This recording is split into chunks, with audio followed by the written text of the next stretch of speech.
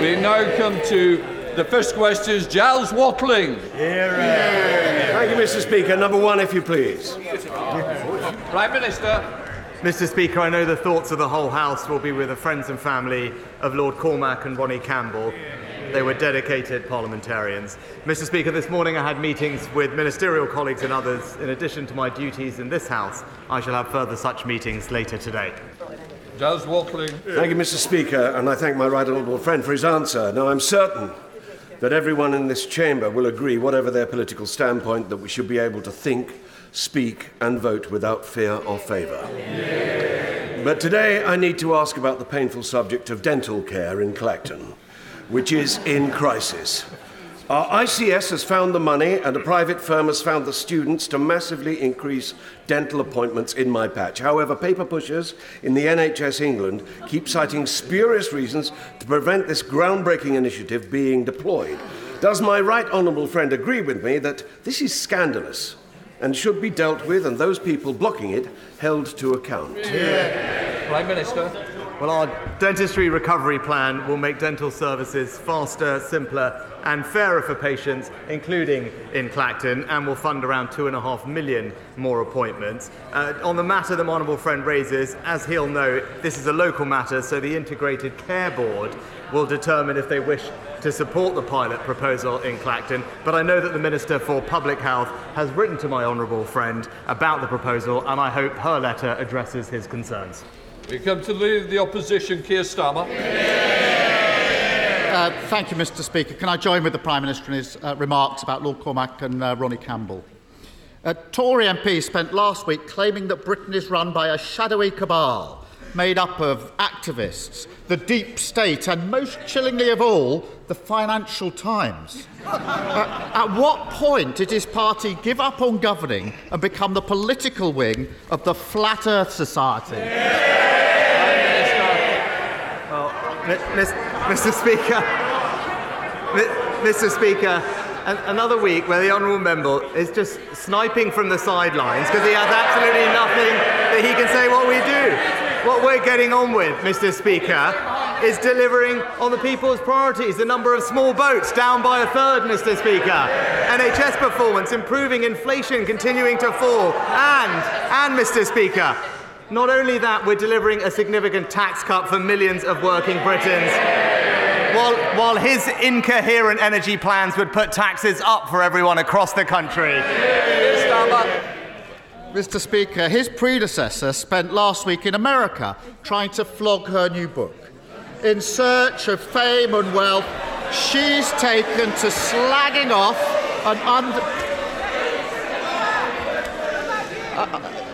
they made her Prime Minister, now they can't bear talking about her. In search of fame and wealth, she's taken to slagging off and undermining Britain at every opportunity. She claimed that as Prime Minister she was sabotaged by the deep state. She also remained silent as Tommy Robinson, that right-wing thug, was described as a hero. Why is he allowing her to stand as a Tory MP at the next election? Well, Mr. Speaker, I don't believe a single member of this House supports Tommy Robinson, Mr. Speaker.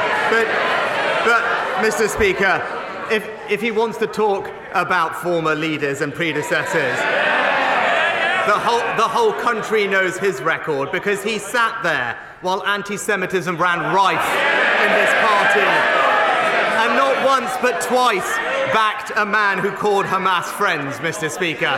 But to their credit, the Shadow Chancellor, the Shadow Home Secretary, and indeed the Shadow Foreign Secretary refused to back the former Labour leader. But he didn't, because he's spineless, hopeless, and utterly shameless.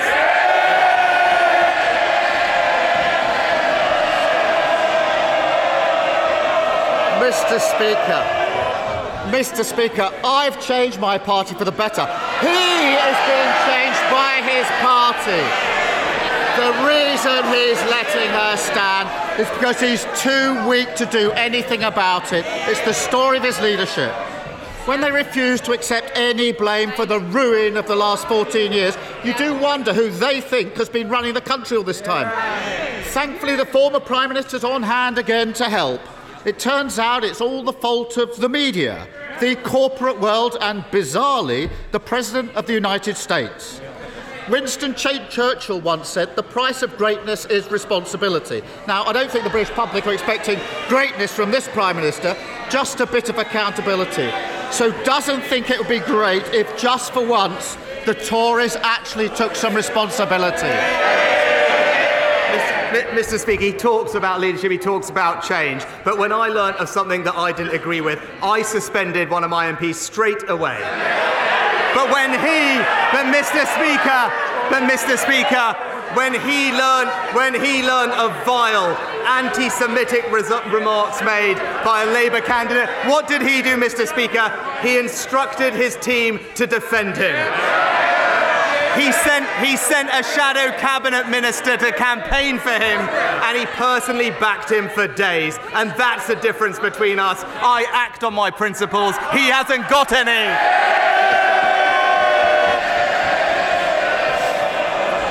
I can't believe he's saying it with a straight face. The former Prime Minister continued on her American odyssey. This journey into the wild west of her mind. She also claimed, Mr. Speaker, that Nigel Farage is the man to restore the Tory party. Can the Prime Minister confirm whether he too would welcome Mr. Farage back into the Tory fold? Mr. Speaker, in our party, we have a proud tradition of diversity and accepting everyone from every background. Indeed, it is a proud record that puts Labour to shame, Mr. Speaker. This is the party that delivered the first Jewish Prime Minister, the first female Prime Minister, the first black Chancellor, the first Muslim Home Secretary, and now led by the first British Asian Prime Minister. While it seems he can only champion men from North London, it's the Conservatives that represent modern Britain, Mr. Speaker.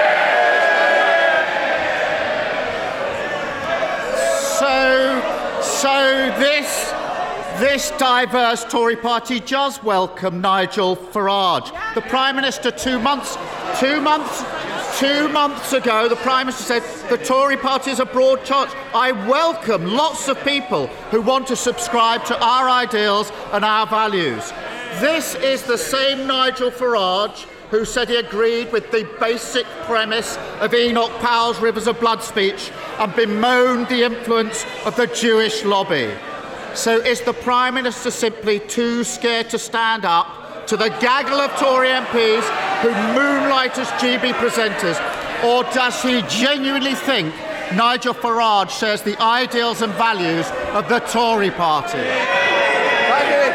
Mr. Speaker, he wants to talk about values, but tomorrow in Rochdale, the people will have a choice of 3 former Labour candidates, 2 of which are anti-Semites, Mr. Speaker. The truth is, his party is so mired in hate that despite 3 ex-Labour candidates standing, he can't back a single one of them, Mr. Speaker. It's because we expel anti-Semites, he makes them Labour candidates. Mr. Speaker, the truth is, these are no longer the Tories your parents voted for, and the public can see it. The Prime Minister has lost control of his party to the hordes of records and malcontents, the tinfoil hat brigade over there, the extremists who wreck the economy, all lining up to undermine him, humiliate him, and eventually to get rid of him.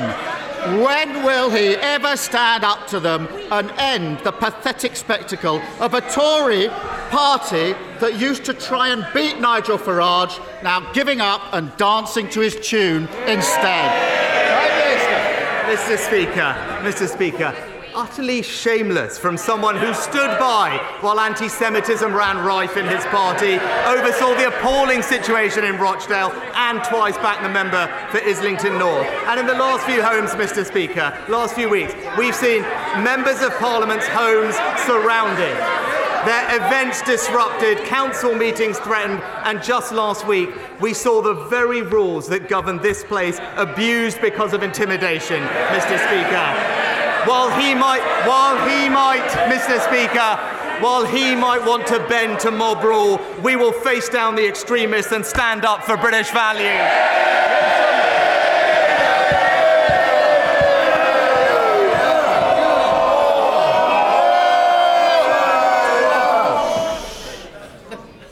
Mr. Speaker, 2 years ago, last Saturday, Russian forces launched their heinous attack on Ukraine. The response of the British government and the British people has been magnificent, and I want to pay my own tribute to all those who have done so much, not least in my own constituency of Bracknell, where Ukrainian people have been so warmly welcomed. Mr. Speaker, we must never bow to tyranny. So could the Prime Minister please assure the House that our support to Ukraine and all of our NATO allies will continue to be unwavering? Prime Minister. Well, can I join my honourable friend in thanking people up and down the country, including the people of Bracknell, for welcoming Ukrainian families into their homes and communities. During my visit to Ukraine in January, I announced a major new package of support, including £2.5 billion of military assistance. And last week, we announced 50 new sanctions targeting individuals and businesses sustaining Putin's illegal war machine. Our support to Ukraine will never waver. SNP leader Stephen Flynn.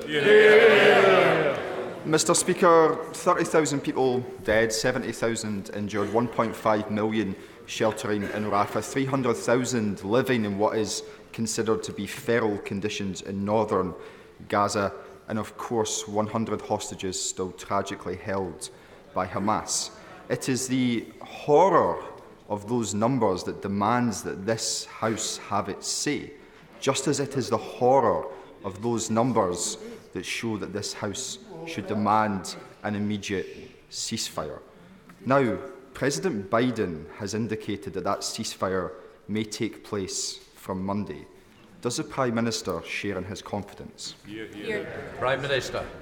Well, Mr. Speaker, we have consistently called for an immediate humanitarian pause which would allow for the safe release of hostages, including British nationals, and more aid to reach Gaza. We welcome progress on a deal. As the honourable gentleman said, there has been progress, and we urge everyone on all sides to seize the opportunity. And I've been clear that we must seize the momentum from this terrible tragedy to find a lasting resolution to this conflict, which delivers on the promise of a two-state solution and ensures that Israelis and Palestinians can live in dignity and security. Stephen Flynn. Mr. Speaker, we're now approaching 5 months since this conflict first began. And in that time, this House has equivocated, and this government on 3 occasions at the United Nations has abstained when it could have voted for a ceasefire. Abstentionism is not leadership. So can I ask the Prime Minister, should this matter now come before the United Nations with a ceasefire potentially in sight, will he use his government's vote in order to deliver that ceasefire? Prime Minister. Well, Mr. Speaker, we support the United States draft resolution that was discussed with colleagues at United Nations last week, but just calling for an immediate full ceasefire now, which collapses back into fighting within days or weeks, and indeed does not release hostages, including British hostages, is not in anyone's interest. We must work towards a permanent ceasefire, and that starts with an immediate humanitarian pause to get aid in and hostages out. I agree with the honourable gentleman about the suffering of the people in Gaza, and in this country we should be proud of everything we are doing to help them and provide them the life-saving aid that they deserve.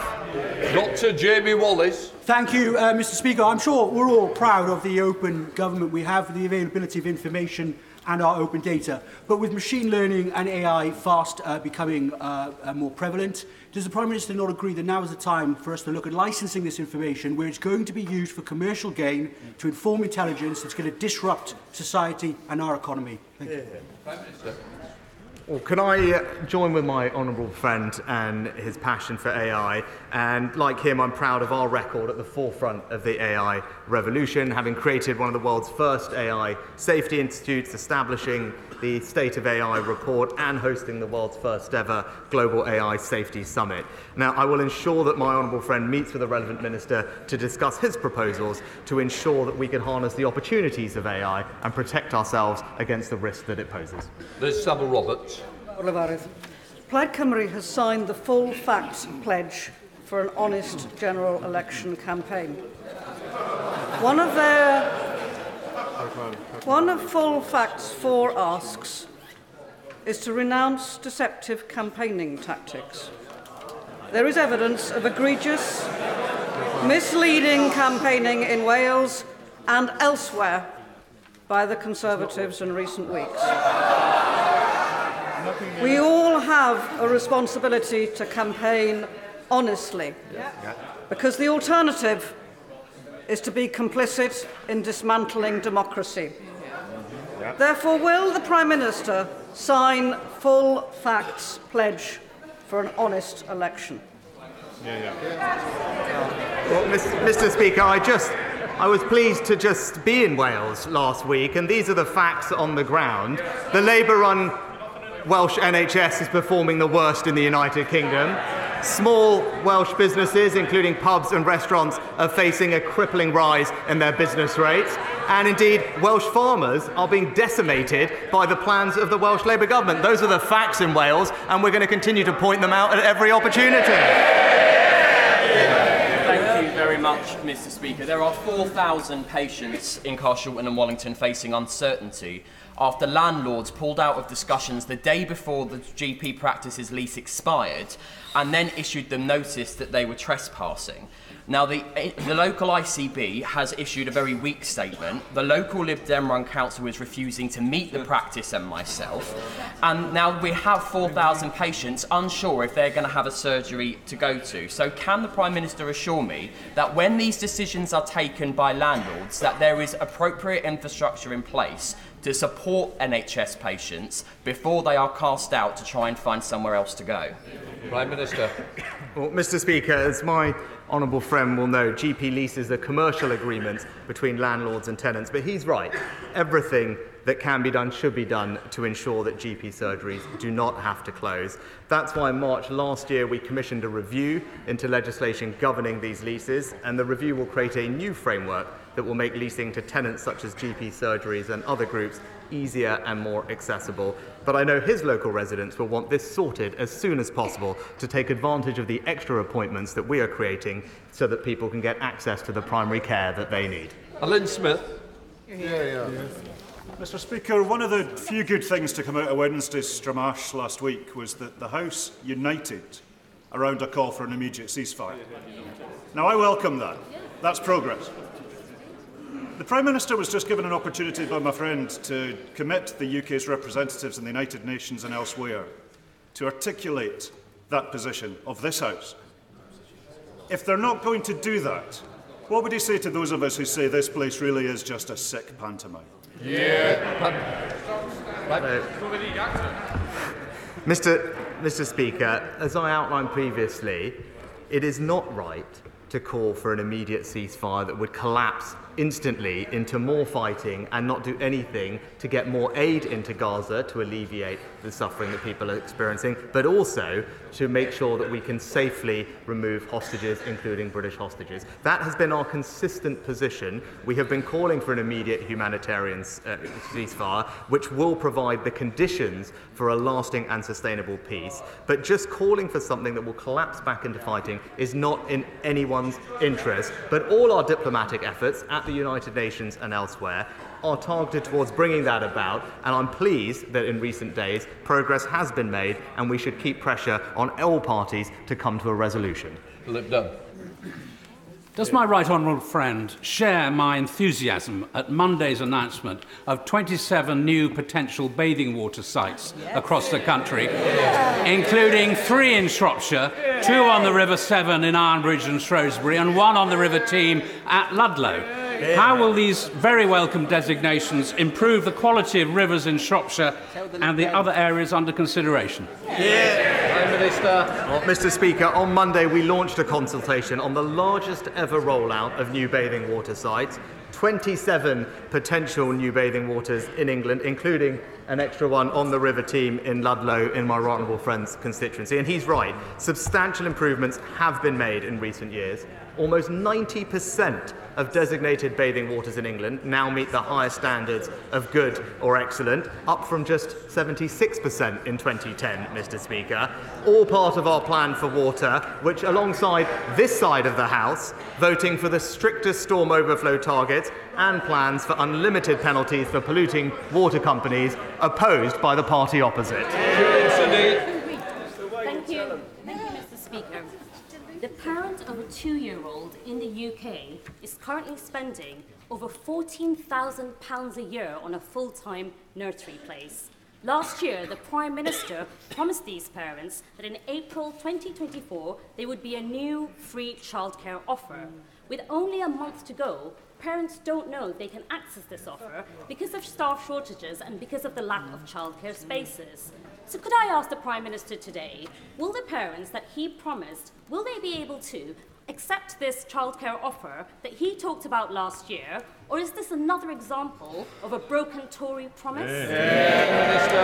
Mr. Speaker, we're delivering on what we said, which is 30 hours of free childcare a week for parents of working parents of children from 9 months until they start school. It is the largest ever expansion of childcare in our country's history. But what I'd say to the Honourable Lady is, perhaps she might want to have a conversation with her Welsh Labour colleagues, who have been given the funding to deliver childcare expansion in Wales, and what have they done? They've pocketed the money instead of matching our plans to support parents in England.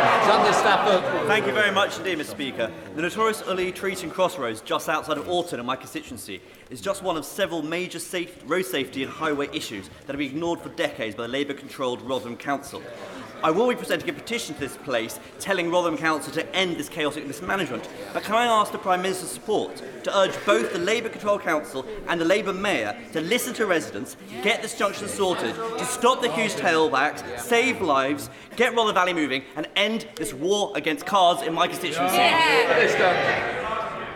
Well, my honourable friend raises an important point, and he's right to champion his constituents in this way, because when Labour run things, they do just run them badly. And he can be assured that we have provided £750,000 of funding to Rotherham Council for safety improvements to local roads, and we're continuing to provide vulnerable friends' constituents with a further £1 billion allocated to his local area in the second round of the City Region Sustainable Transport Settlements. Because of the decision that we made on HS2, communities, towns and cities across the North and Midlands are going to receive billions of pounds of funding for transport projects that will make a difference to him and his constituents far quicker than anything else that was planned. Dame Diana Johnson. Another 80 victims of the contaminated blood scandal have died since Sir Brian Langstaff gave his final recommendations on compensation to the government in April 2023, 329 days ago. Will the Prime Minister join families who are lobbying members of Parliament here today to explain why his government has failed to implement any of those recommendations 11 months on? Mr. Speaker, I'm acutely aware of the strength of feeling on this issue and the suffering of all of those impacted by this dreadful scandal. We've consistently acknowledged that justice should be delivered. I gave evidence to the public inquiry last year. The government has accepted the moral case for compensation, and which is why on Monday in the other place we committed to bringing forward amendments at report stage of the Victim and Prisoners Bill with the intention of speeding up the implementation of our response to the infected blood inquiry. Neil Kaczynski. Thank you, Mr. Speaker. I'd like to thank the Prime Minister sincerely for the extra £244 million announced this week for transport and investment in Shropshire. This comes on top of £300 million for modernisation of our local A&E services, levelling up funds to modernise Shrewsbury Town Centre, and fully funding the North West Relief Road, the Ring Road round Shrewsbury. These infrastructure projects will have a major benefit, not just for us, but for those who follow us in Shropshire. There is, however, one issue I would like to still raise with the Prime Minister, which is how our local Shropshire Council is funded to deal with adult social care costs. We have a disproportionately ageing population in Shropshire, and Shropshire Council is struggling to meet those additional costs. What more can be done to help councils like Shropshire deal with rising adult social care costs? Well, Mr. Speaker, can I pay tribute to my honourable friend for the work he does representing his constituents? He's right about the pressures that are faced, particularly in rural areas, which is why the government provided £600 million of additional funding for local government across the country, ensuring around a 7.5% increase in resources available to invest in social care, but also by an extra addition to the Rural Services Delivery Grant, an acknowledgement of the challenges of providing services in rural areas, with more funding for those rural councils to deliver. Alison Thewlis. My constituent Lee Haywood in Dalmarnock is on a communal heat network and has seen both his standing charges and his energy bills absolutely soar. The Heat Network Market Framework was introduced in 2021, but in a letter from his Minister in the Lords last week, he says his ambition is that price regulation will only start in spring 2026. So can I ask, is it his government's incompetence or Ofgem's lack of powers that are letting down constituents who can't afford to put on their heating this winter? Mr. Speaker, as the Honourable Lady will know, standing charges are a matter for the independent regulator Ofgem, who are currently looking at all of those things as part of a consultation. And more generally, it's this government that's providing considerable support to families across the country, including in Scotland, with their energy bills. And I'm sure she will join me in welcoming the recent announcement about the fall in energy bills, bringing them back to levels that we haven't seen in a long time, on top of the cost of living support that the Chancellor's provided, so that everyone in our country gets the help that they need. Paul Brister. Warrington Fields is a much-loved open space, cherished by local residents and used by the nearby school as playing fields. Shockingly, Peterborough City Council proposed to fence off almost the entire area, rejecting a compromise that most residents and the school were happy with. Bizarrely, the local council seeks to blame the Secretary of State for Education, myself, and even the Prime Minister. Will my right honourable friend get behind my campaign to save Warrington Fields and make it clear right here, right now, that this is a matter entirely for the local authority? Can I pay tribute to my honourable friend for his championing of his constituents on this matter? As he knows, last year the Education Secretary rightly rejected Peterborough City Council's application to remove the playing field land at Ken Stimpson Community School from educational land to public open space, and that decision ensured that children will have access to the open space that they deserve. But I am told by the department that the council can provide for some of that land to be fenced, and the department would be comfortable with that, provided that the overall site remains an educational land. That is something that I know he wants to see, and the department are ready to work with him to make sure that that happens. Kevin Jones. After yesterday's revelation that Nick Reed, the CEO of the Post Office, is under investigation for an 80-page report written by the former head of HR at the Post Office, does the Prime Minister and Business Secretary have confidence in Nick Reed's leadership at the Post Office? Mr. Speaker, it would clearly be inappropriate for me to comment on an investigation before it has been completed. Our focus remains working closely with the Post Office to ensure that it delivers justice for postmasters caught up in this historic scandal, and that's why we will imminently bring forward the legislation that we promised. Shalish Varl. Thank you, Mr. Speaker. A few years ago, there was a proposal to build nearly 7,000 houses in a beautiful part of my constituency near the villages of Castor and Aylesworth, against the wishes of the local residents. I worked with the local community, and together we were able to stop this development. However, efforts are now being made to include this land in a revised Peterborough local plan. Would the Prime Minister agree with me that it is very important that the voice of the local community is heard and that it is unacceptable that developments can take place in this circuitous way, especially when there is other more suitable land available in and around the city of Peterborough? My right honourable friend raises an important issue, and he's right that the local community should always have their voice heard. It's important that councils bring forward local plans, but this must be done in close consultation with local communities because their voices matter.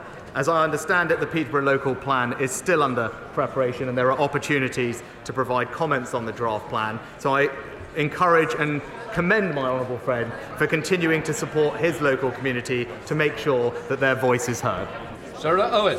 Thank you, Mr. Speaker. The Prime Minister talks about things going backwards.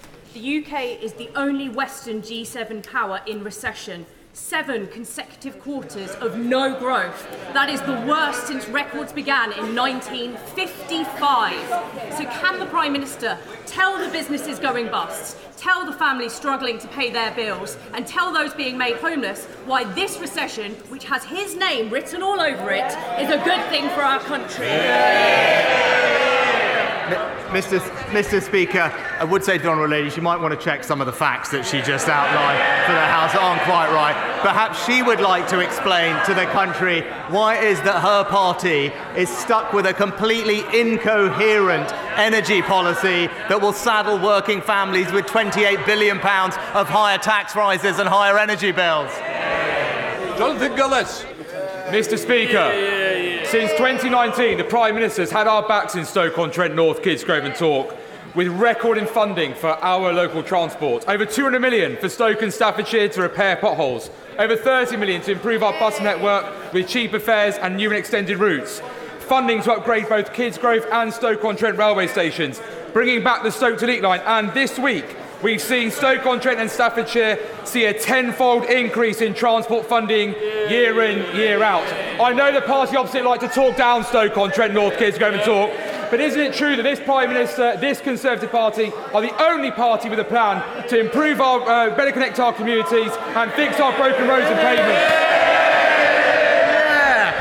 Well, as ever, my honourable friend is a fantastic champion for Stoke-on-Trent and Kidsgrove, and he's right. Over the next several years, his area will receive 10 times as much as they currently do to invest in local transport schemes as a result of this government's decision on HS2. But he's also right. After years of being neglected by the party opposite, it's this Conservative government that is levelling up across the country and in Stoke-on-Trent, championed by fantastic MPs like him. Jamie Stone. Mr. Speaker, the advent of the Cromarty Firth Green Freeport is most welcome. Mr. Speaker, I wonder what discussions the Prime Minister has had with the Scottish Government, who will be responsible for ensuring that there's a robust roads network associated with the Freeport and that there will be sufficient housing for the influx of workers who we hope will contribute to our dream of the fabrication of offshore renewable structures. I welcome the honourable gentleman's support for the Freeport, taking advantage of our Brexit opportunities to deliver 2 Freeports in Scotland, which will attract jobs and investment in the industries of the future. With regards to infrastructure investment, not only do we provide the tax benefits for a Freeport, there are £25 million of seed funding available to the Freeport in discussions with the government that can be used on local infrastructure improvements that make sense to develop the opportunities that the Freeport provides. Simon Fell.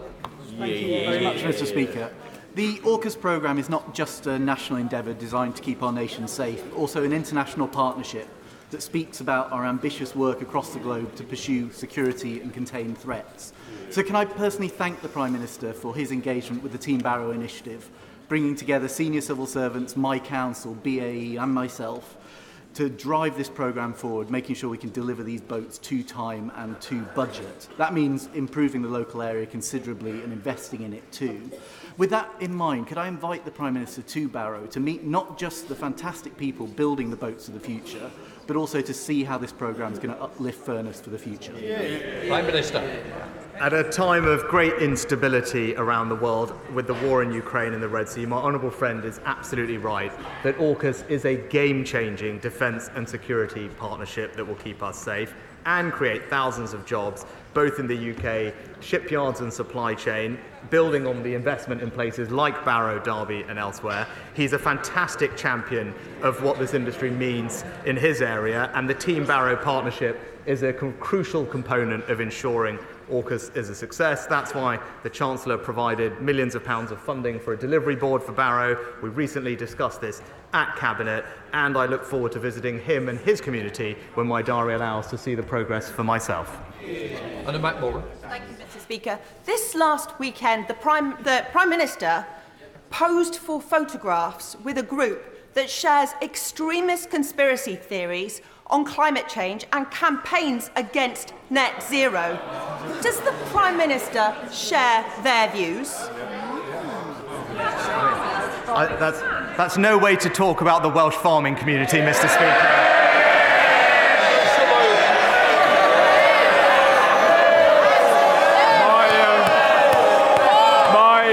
My integrated care board tell me that only £2 million of the £120 million of capital which they receive annually is for primary care, and that seems an unfairly small amount for our amazing family doctors and practice nurses who are, after all, the front door of the NHS.